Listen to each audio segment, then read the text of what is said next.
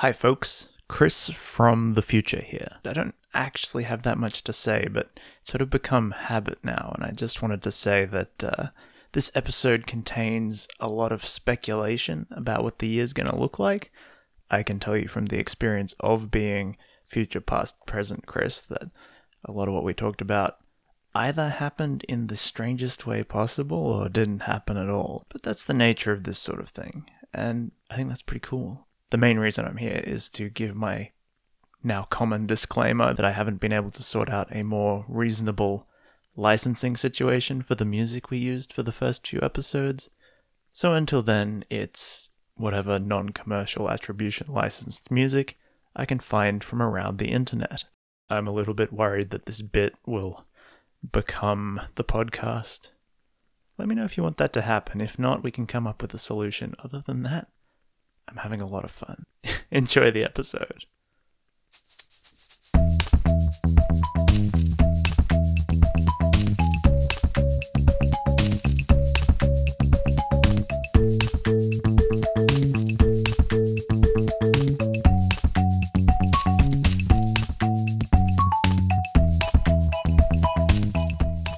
G'day, welcome to the GetGood.cg podcast. This is the podcast where two CG artists document their journey of getting good. My name's Jaden, and this is Chris. Hi.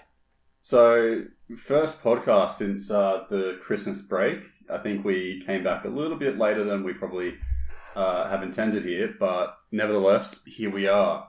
Here we are. How was your Christmas break, Chris? I wouldn't call it a break so much as a time period where I'm trying to get stuff done and nobody else is answering email. Because other people are enjoying their rostered time off from work. I don't understand that. That doesn't make any sense to me. Yeah. I mean, other people, they have their time off in their families. Oh yeah, no. I don't quite understand those concepts, but I mean, I did all of that, but it just felt in the way of my true calling, which is to slowly become a CG artist in the most roundabout way possible. Imagine if we had have just decided to not do it in the most roundabout way possible. Is there such a way? Imagine. I don't know. I feel like there's probably a lot of people that have come to this in extremely roundabout ways. I mean, I think there's that, but I think there's also enough schools pumping out graduates these days that there is a pipeline now. It's just that we didn't come through it. Well, I mean, we started that pipeline. We are the pipeline. Well, anyway, so for today's topics, I thought we were just going to start off and maybe touch on a bit of ActiBliz. Probably a little bit late on the news here, and in case you were under a rock or not really into the games sector that much, is that ActiBlizsoft, Microsoft buying out Blizzard and Activision. Yeah, I mean, we're a little bit late on the uptake now, which means by the time this episode comes out, it'll be ancient history. But but we did want to use as a way to segue into one topic, which is the monopolization of the games industry, and what's happening there, and we were talking about that a little bit off mic, and my question to you was, do you think that will have any effect for artists? Like, obviously Microsoft has much better human resources than Activision Blizzard had, so probably the people already working there will have a better time of it. But do you think that the acquisition of 30% of the modern AAA games industry is going to have an effect on the way that us as CG artists actually approach things? Because, hey, there is Sledgehammer here in Melbourne. It's not like it's unaffecting of even our market. Yeah, I mean, it's going to have a massive effect of the market pretty much across the world. And, there's good things that will come from it where, you might get some Blizzard games on the Microsoft Game Pass, and that'll be great. But it is a little concerning of, one company just being like, "Hey, here's 30% ours now." It does strike me as it leaves room in the future for some anti-competitive behavior. I mean, Microsoft was almost broken up over similar things in the past. The fact that they had the Internet Explorer browser coming free on Windows for a while there, they were actively under antitrust lawsuits for that. And when you look at the amount of money, this is bigger than that. What was it, $69 billion or something? Yeah, something just absolutely huge. Because Microsoft, I don't know how true this is, but I heard that Microsoft was classed in America as a monopoly in the early 2000s. And like, if in the early 2000s they were a monopoly, then Jesus, what are they now? Well, when you look at any of the rhetoric they're putting out about it, they're like, actually, no, we're still only the third biggest games company in the world behind, I think it's like PlayStation and what would be the other one? Probably Nintendo? No. A real underdog. They were third, and they're like, see, like there's still competition. We're not anti-competitive, but when you we're still competing with the two other biggest game companies in the world. What are you talking about? And then Squish's Indie. You've got Phil Spencer there, and he's like, oh, we still want to have Call of Duty, one of the biggest games in the world, on the PlayStation. So how's that going to arrive? Probably in the form of the PlayStation version of Xbox Game Pass. And at that point, isn't a PlayStation just an Xbox? A Playbox. A Playbox. An X Station. An Xbox Station. Yeah. I don't think I'd be allowed to have an X Station in our living room. Well, look, I think there's going to be some good things that will come from it, but it's just I really just don't like the whole idea of the monopolization. But I mean, at the same time, it's not like Active Blizzard was exactly a small company in and of itself. No, that's the thing. It was it's quite a huge conglomeration. Like, what I actually think, like all the memes that came out directly after this, it was all like, oh, Microsoft bought Blizzard. That's good, or is that bad? I don't know. I'm confused. Because... Yeah, that's me. It's probably good for the artists, the employees, because they will be treated with a much more, forward-facing, just way of working going into the future. That's good. But then also it's a consolidation of all the major IPs that aren't, PlayStation exclusives. That's bad. I think what I'm also really concerned about, I think more so is probably the software end of it, where Epic and Adobe and Autodesk just like with a Slurpee straw just sucking up all of the software. Jeez, yeah. I mean, I'm watching one at the moment. I've mentioned on the pod before. It's like Akitsu. It's an animation software that's pretty young.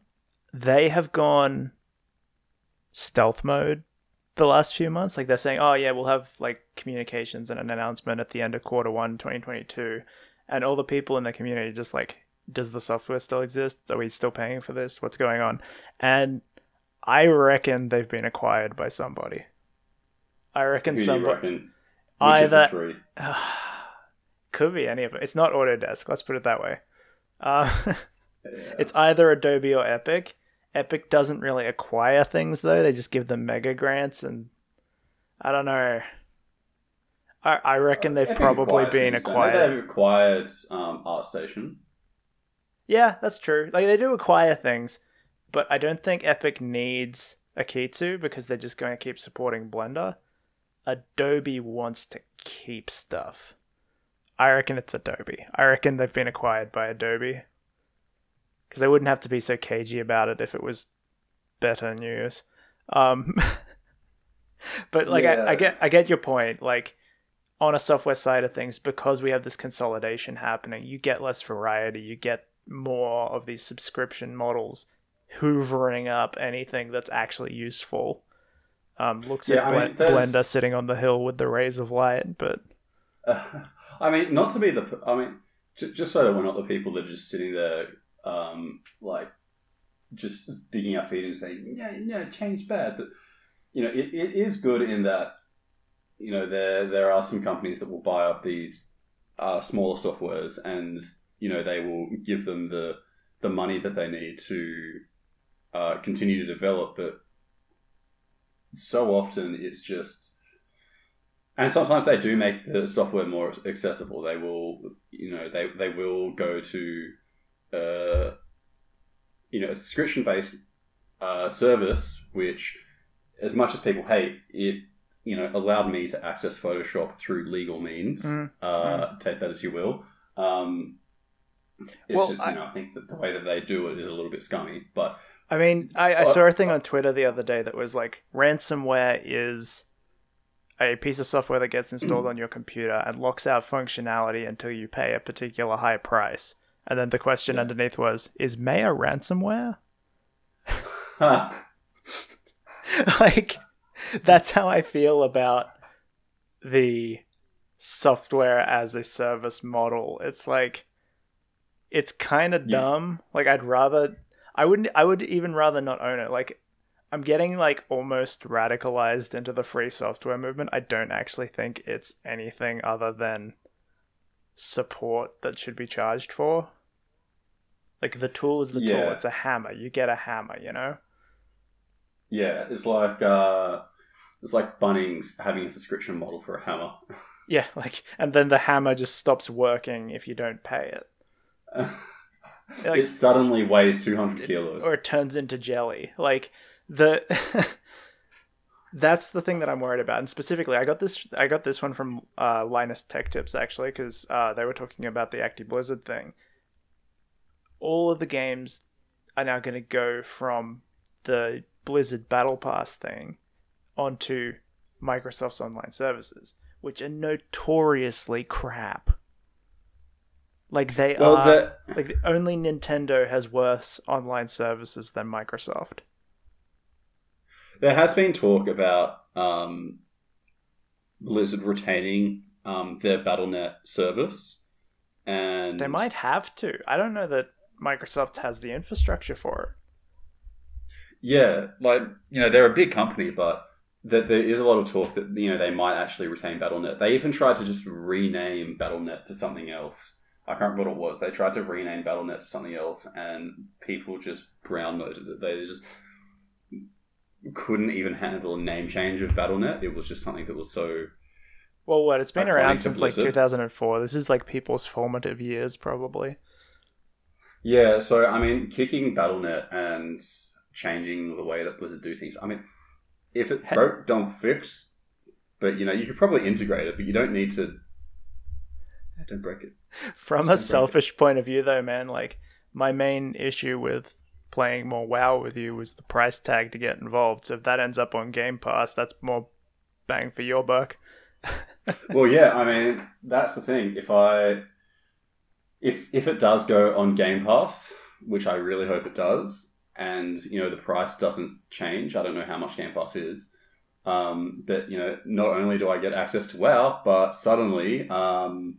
people don't have to pay $150 to play. Yeah, Jesus, yeah, and also in just having my WoW sub, I'll have access to a ton of games, which I'm very excited That is for. true. Yeah.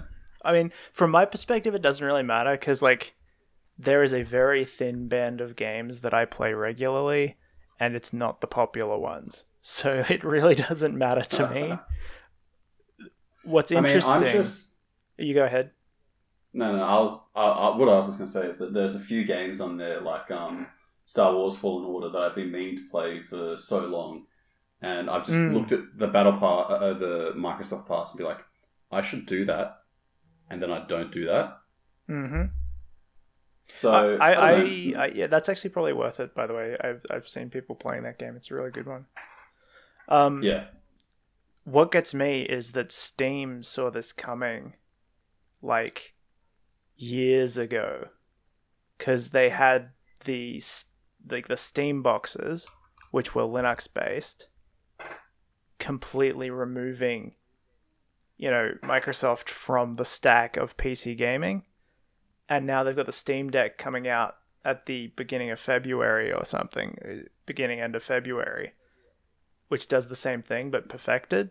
So I reckon Steam saw something like this consolidation happening ages ago, and they saw like the biggest weakness in their like this is collated opinion from other things I've been looking into to do with this. This isn't me blue skying this, but it's a really compelling point that Steam saw that Microsoft, like, and having to have Steam on Microsoft was the biggest weakness in their model, and they started creating the infrastructure to get away from Microsoft. It had to be some years autonomy ago. from Microsoft. Yeah. So wait, can you explain a little bit more what they did to get some autonomy from Microsoft? Well, so in Linux at the moment, Steam have been really pushing the thing called the Proton compatibility layer, which makes it a lot easier to use Windows native games on Steam through Linux. And so when the Steam Deck, which is the handheld sort of like Nintendo Switchy thing that they're releasing early this year, when that comes out, their aim is to have almost 100% compatibility of the Steam library with that. Obviously, like everybody points out, there is no... Like most of the most popular games have their own launchers and they're not actually on Steam. But that's a huge backlog of games on the Steam library. Yeah. Amount of games. And that'll run on Linux. And because it's open source software, all you have to do is import the correct libraries and you can play PC games on any PC, Microsoft free at that point. And because that's a targetable platform, that's always been the problem with gaming on Linux, is because there's been such a diaspora of different things that you would have to make a build for, and that's just undoable. If there's a Steam OS, that's something that people can actually target. And so people like how they release it on Mac and on Windows, they can then just release it on Steam OS. So Microsoft can't be difficult. They have to play the game because there's actually options. There you go. Steam somewhat keeping monopoly in check, maybe, for their own competition. I mean, they'd love to be their own monopoly. Yeah, I mean, that's the thing. Like, it's not out of generosity; it's out of their own survival. Companies are not your friend. Yeah, you can always trust a company to figure out ways to make more money. But okay, worst case scenario. Imagine this: Sony goes, "Oh shit, what are we gonna do, bro? All right, acquire Steam." From what I've been hearing, people are thinking they're more likely to acquire EA. Yeah, right, true.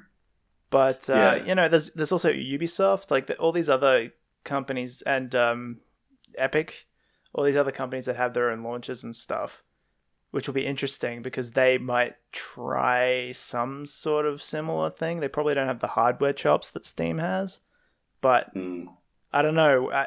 As Microsoft starts to show its teeth, you might start to see some interesting choices in the other companies that are then going to be reliant on their platform. Because with Game Pass, they get into consoles, and then everything else is all Windows all the time. So, yeah, well, I can imagine a lot of companies, maybe being wooed by Sony saying, "Hey, if you want to survive, just come to Papa. Come to Papa. Otherwise, you're going to get squished by Bill Gates. He's going to give you your vaccine. Come to Papa. Come to what Papa." Was the Activision Blizzard company? It was Toys for something. Toys for, I don't know. There was a company that was acquired by Blizzard that used to make these like quirky little, AA games, but then they got relegated to creating like mission packs for Call of Duty games. I was like, such shit. No one would have gone to work for that company thinking, you know what I really want to do? I really want to get the sheen on the gunmetal grab, the Kalashnikov right. They're there to make like little quirky games about nonsense, and all of a sudden they're making like Chechnya 1993. That's why you never show a skill in the workplace that you don't want exploited. Yeah. Like, guaranteed somebody there, like they demonstrated an ability to do that, like, or a number of people there, or they had some people join from that, and Microsoft was like, or whoever, no, Blizzard It's was Blizzard. like, Blizzard. yeah, Blizzard. And, Blizzard and was like, the extended point there that people are making is that's why this might actually be quite good for some people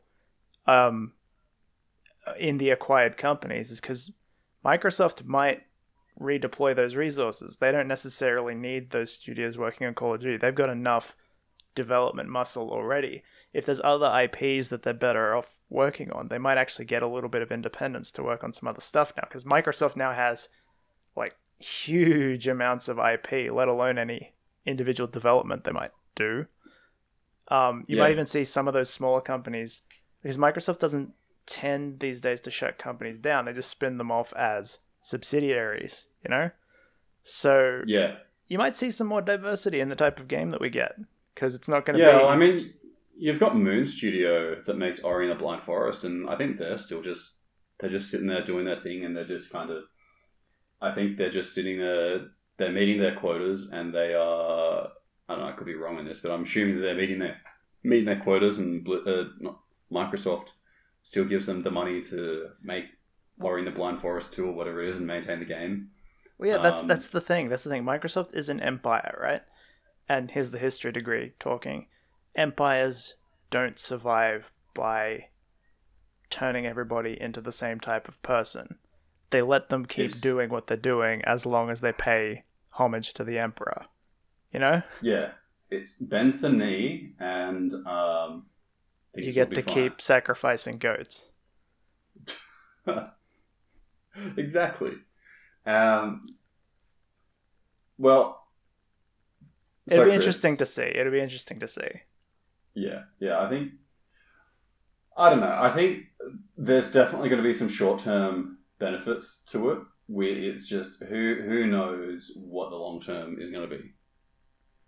Could be good, could be bad. It'll probably be somewhere in the middle. I think that's why people are so conflicted, because it's like this sort of thing, you want to feel like it's going to shake some stuff up and that it's going to be interesting. But because it's such a consolidation, it almost feels like it's going to be kind of boring.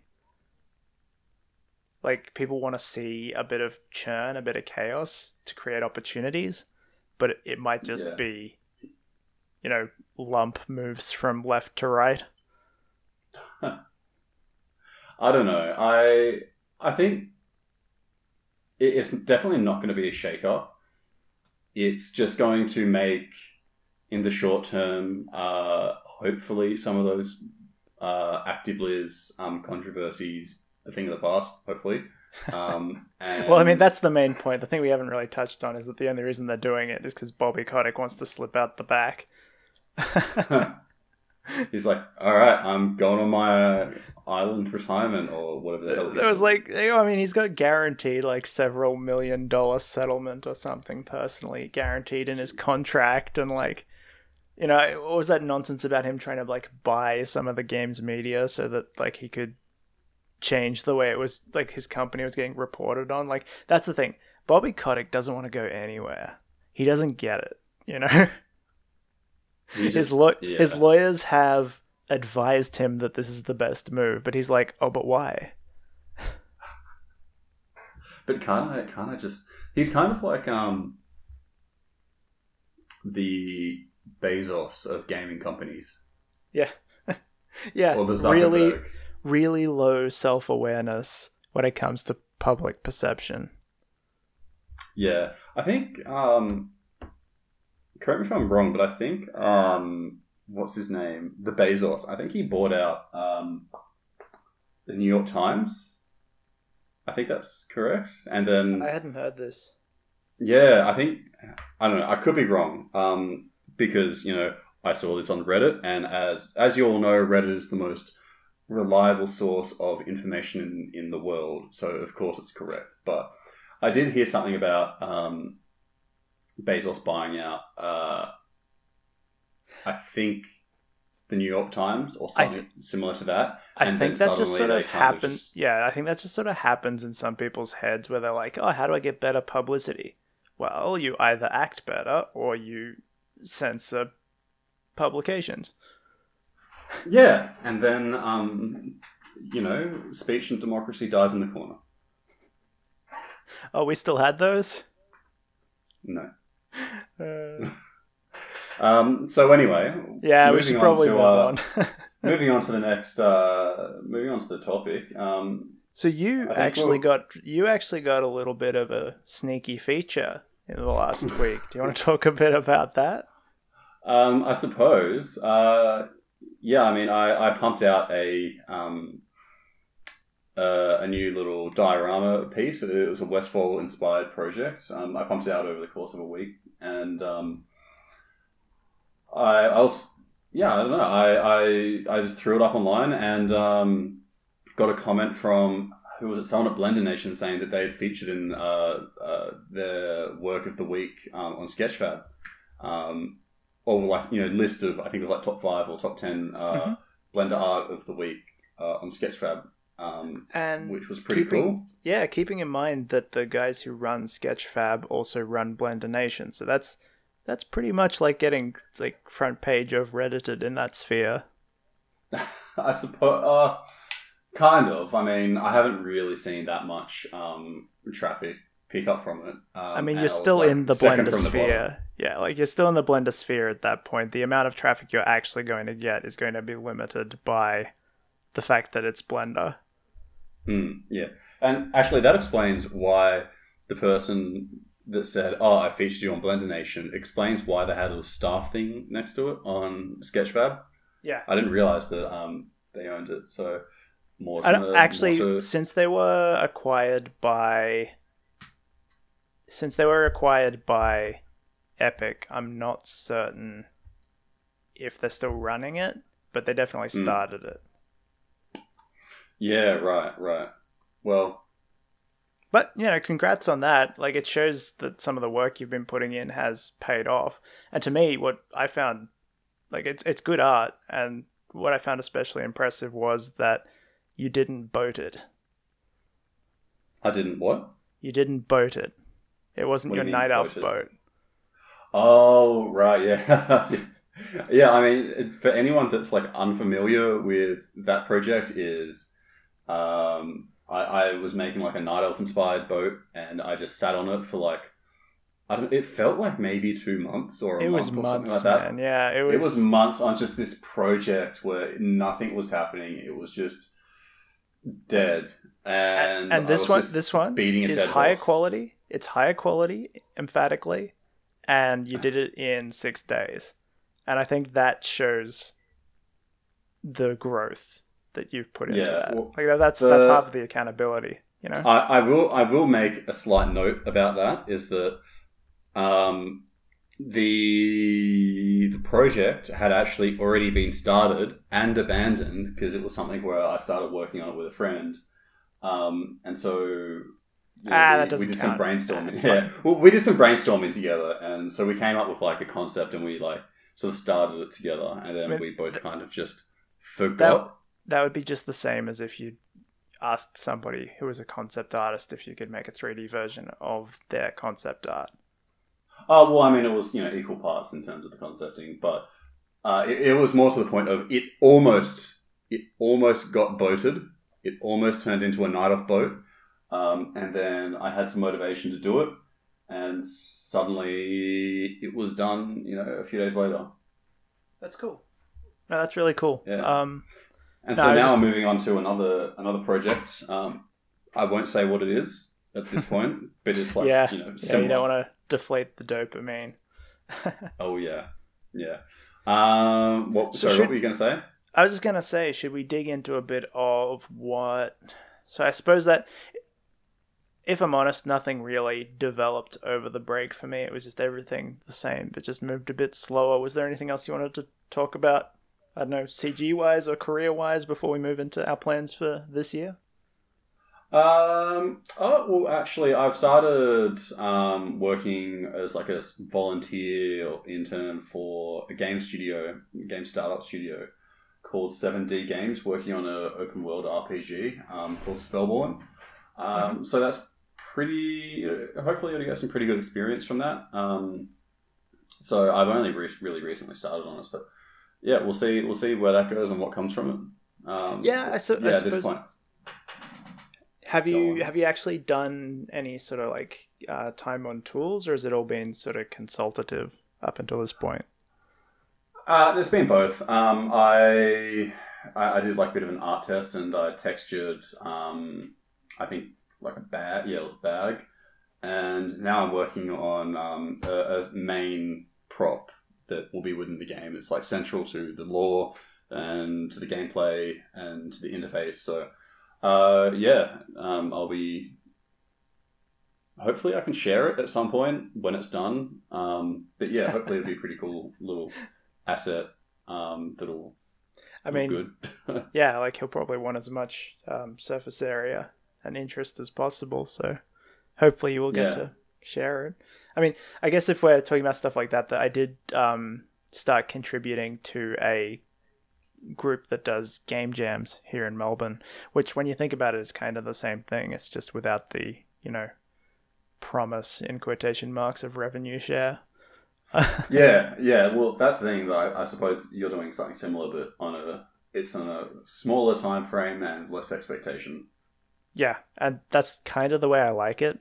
Honestly, if I'm going to Yeah. be doing something for fun in this field, I want it to be small and just chill. Yeah. I've been thinking of doing. We're talking about this off mic, but I've been thinking of doing some game jams, and I think we're starting to get into the territory of what we're planning for this year. Yeah, even so, I would almost like to put a pin in game jams as a topic for a future podcast where we can sort of dig in a little bit deeper how we feel about it, when we think they're worth doing, that sort of stuff. Yeah. I'd be keen to sort of go into the game jams a little bit. I haven't done a game jam since 2015, so maybe I'll get some experience in game jams, and then we can come back to that. But yeah, That's so what I now, mean. I think maybe we'll touch on it once we've sort of investigated it a bit more. yeah. Well, so now we're going into the more topic of careers for 2022, or self development, and we did touch on this in our last podcast, which at this point we haven't uploaded that, have we? Not as of recording. It is ready to go on the audio front. Yeah. Okay. We just need to sort of pop it up there and spruik it. Yeah. Well, for anyone listening at the moment, yeah, the last podcast of 2021, we haven't had a chance to upload that yet, and this is the actual. While it's technically the second uploaded, this is the first recorded in 2022. And so what we're sort of looking at is sort of defining the year for us, because we were talking about it off mic. We were saying that the project up until now has been figuring out how to sort of, without a boss sitting over you, sit down and get the work done, ways to focus, way to be productive, training that we can do in order to be better. But I think both you and I sort of came to a certain point of frustration where there's only really so much preparation for the real work you can do, and honestly, there's only so much money in the bank. Yeah. And so we sort of came to this simultaneous conclusion that we sort of wanted this year to be a bit more of a year of action. Yeah, I think that's a really good way of putting it. Last year was sort of figuring out the lay of the lands, getting some skills, working on portfolios, that kind of thing, figuring out what we want to do. And I think this year will sort of be the year of action. I'm not a New Year's resolutioner. No, definitely not. I think it just sort of coincides a lot with the new year of like where we have reached in our progress with the new year, and I think that it's going to align that this year will be a lot more of a year of action for us. Where I feel like, as I was saying off my portfolio is now beginning to resemble something worthy of showing to employers, and so I think that I'll start to push that out there, and continue to update it and supersede things off there, and hopefully can get some pretty cool things come from that. I am in a different position. I've got a lot of work, like over the last 8 to 12 months, I've created a lot of work that is in a position to be finished, but because it's all been sort of focused on education, the level of polish just hasn't been there because I've had to sort of put it down once it was good enough and move on to the next thing in order to keep the education going. So I think this year my goal is going to be sort of to take some of those projects and dot the I's, cross the T's, and get them to a point where I'm happy to put them up as a portfolio piece, which puts me in an interesting position because I'm just not ready to sort of apply on the back of that. So I'm still going to be having to get a bit creative about how I market myself. And I think I am going to keep freelancing, but maybe formalize that as a more specific business enterprise. Watch this space. Yeah. You were telling me a little bit about that off mic. So once you're ready to talk about it, I'm hoping that we can, go into that and sort of sprig it for you a little bit, and maybe it can work out good for you. Yeah. Honestly, if I could just get a really chill, game dev job now, I would, because it's the position I'm in is that I don't mind what I'm doing as long as I'm doing something in the space. But until you've got that portfolio together, it does make it tricky. And I've got some very diverse stuff on my resume, so there's a lot of stuff I can do, not a lot of it that I necessarily want to do. Yeah. Well, what is the stuff that you can but not really want to do? Well, I've got a lot from previous freelancing, so a lot of like video editing, advertising, marketing stuff. Just as sort of like a aside, that's probably the area that I'd be targeting any sort of business operations into, because game dev is the fun thing. What they need is, marketing and PR and legal services, and like that's not stuff that I can provide, but there's room in there for somebody who has those skills to help all of those areas, because game devs don't really want to redeploy their artists and developers onto stuff that isn't actually for the game, especially if they're a smaller studio. So you'd be like that little bottom feeder fish that comes to us like, yes, I'll pick that up for you. I prefer the term outsourcing. Yeah, same. Outsourcing, bottom feeding. I'm kidding, because I would totally do outsourcing given the chance. In fact, I have done outsourcing. Yeah, and it's at the point where like I'm pretty sure I can make some headway there. It's not where I'm going to be forever, but I'm just at the point where I need to pull the trigger on something. And as I say, watch the space. Yeah, well, I mean, like your skills in animation, like you want to be a 3D animator for games, and character animator for games. As far as I can tell, yes. I was just saying, given the option, yes, I'm flexible though. You have leveled up considerably in that front, and you've gotten a bunch of stuff that could be polished up and put into a portfolio. So maybe when does this course end for you? The one I'm doing currently ends in about maybe 8 weeks. 8 weeks. Yeah, it only started at the beginning of January. It goes for 11 weeks. Oh, that's right. Because you're going off the back of your previous course into a new one, weren't you? Yes. So I was doing body mechanics with a school, and then the next workshop after that is sort of lip sync and facial acting. So it's sort of right. I'm targeting all the places that in the past have been a little bit less developed. Like animation, I get, like the actual feeling of motion and making appealing motion, I'm across. What I don't really have is the whole acting and like pathos and giving the character life part of it, and that's what I'm working on at the moment. Right. Yeah. Well, I mean, once you finish this course in say 8 weeks, you will have leveled up quite a bit. Hopefully. Well, I mean, you've already leveled up a lot from your first course, This Yes. and you know, a lot of these courses, you know, there are some dud ones out there, but you know, I assume you have the ability to vet those properly. Well, I sort of lucked out quite a bit because the instructor I just happened to sign up with is now sort of one of the most famous animators in the world for the quality of his work. So, So, but that happened yeah, while is that the same? while I was Is that the same teacher that you're that you've got at the moment? yes, yes.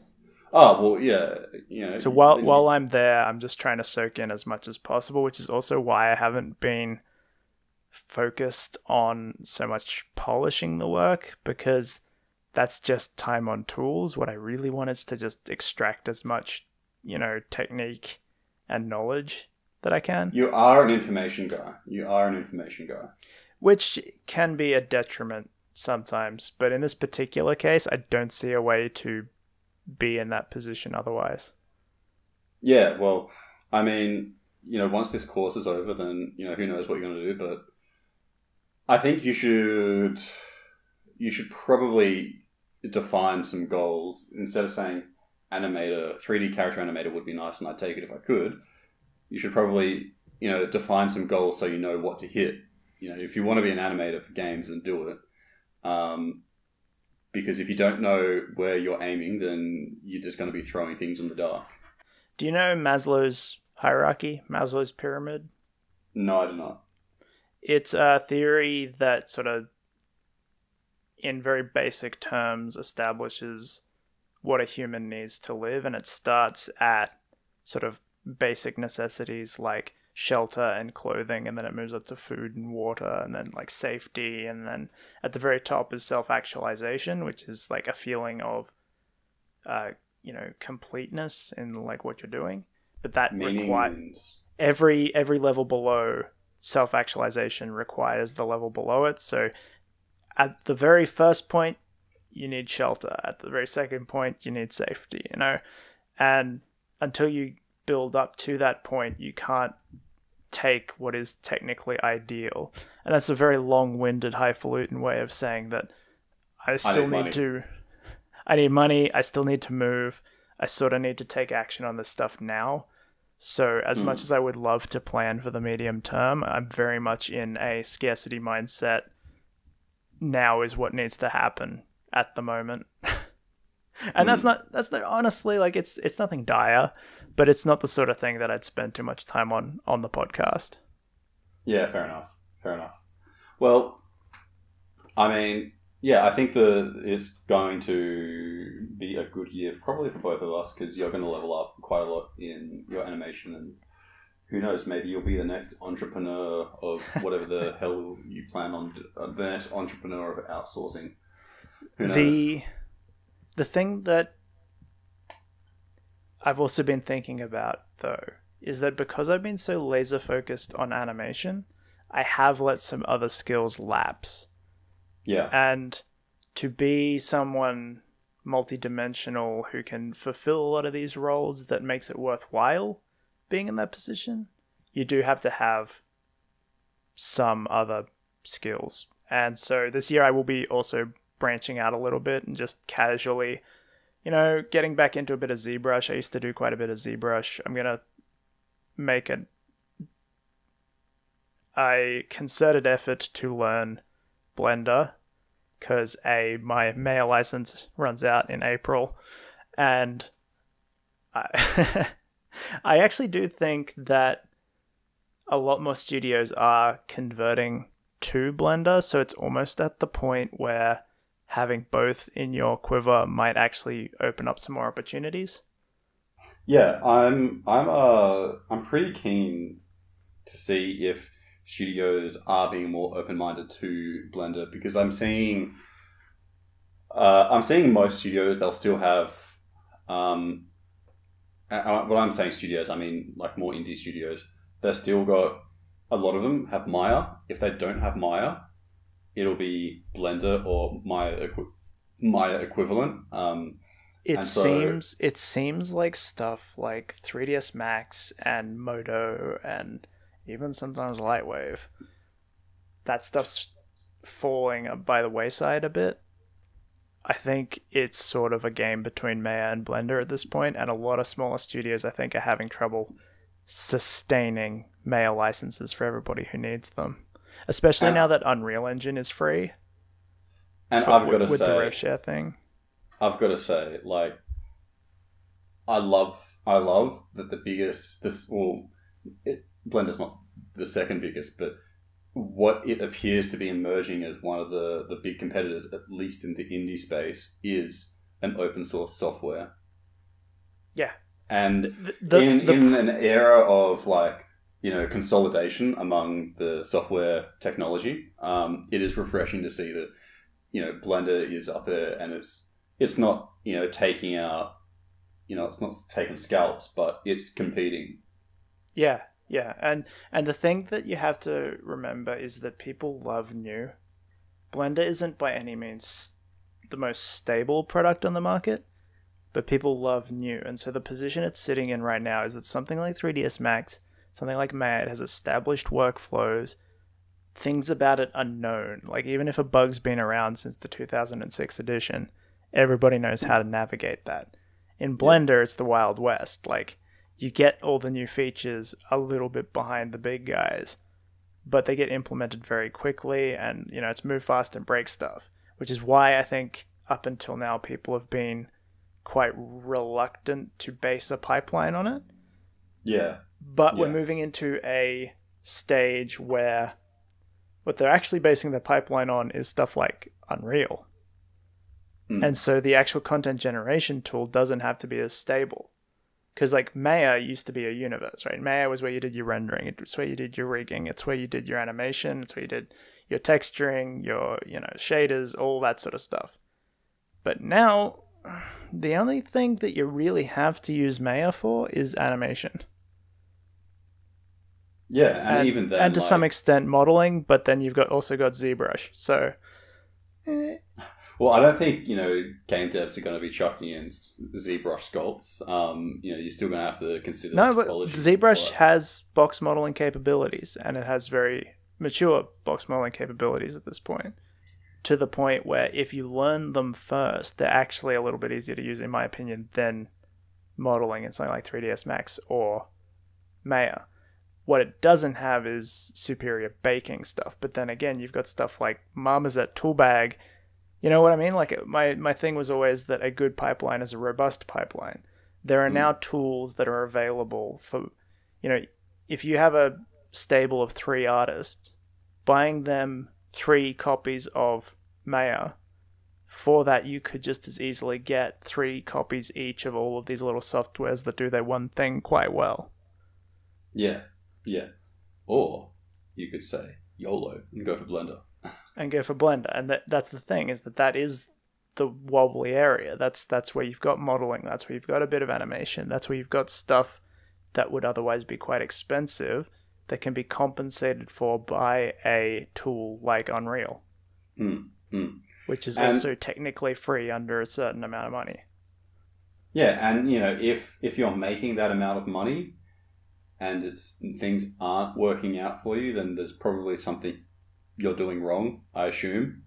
So, for all intents and purposes, like, Unreal's free, except for when you're doing well. Yeah. And in that case, you can afford it.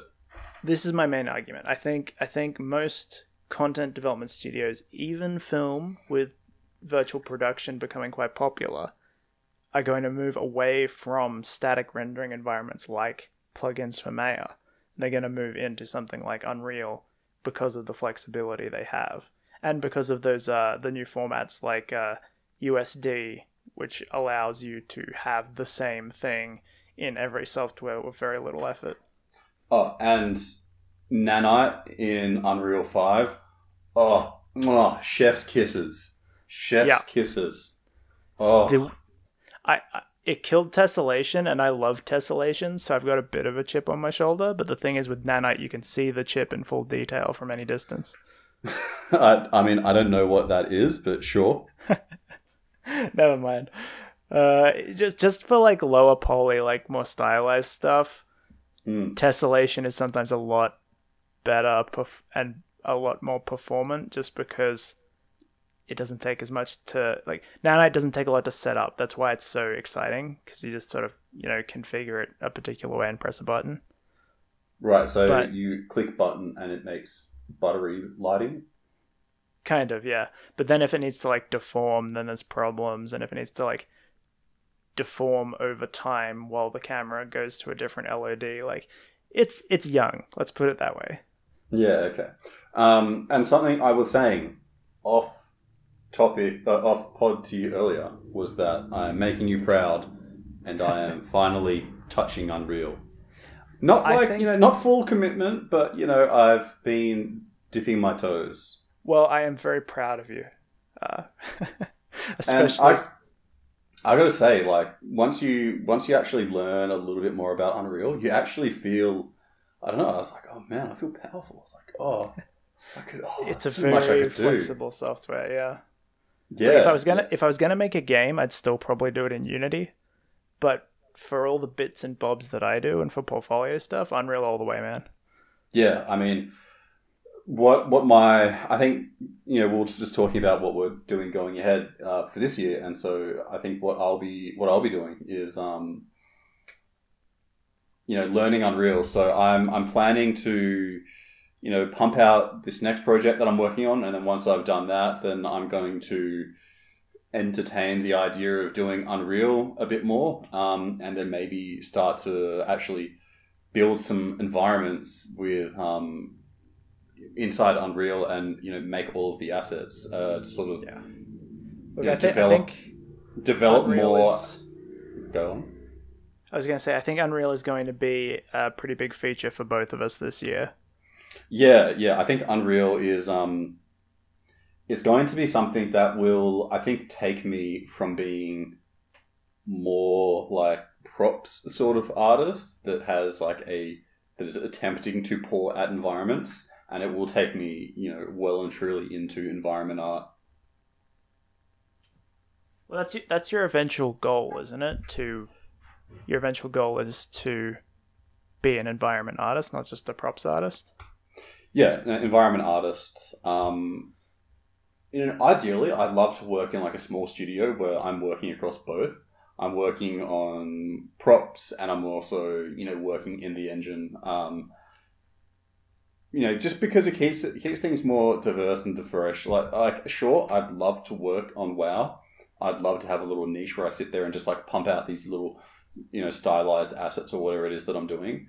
But I've had experience working in architecture where you're in smaller studios, and when you're in a smaller studio, you get spread out across more things, and sure, there's pressure in that, and there can be some stress in that, in terms of like you've just got more to think about, but it keeps things a little bit more interesting. You're not just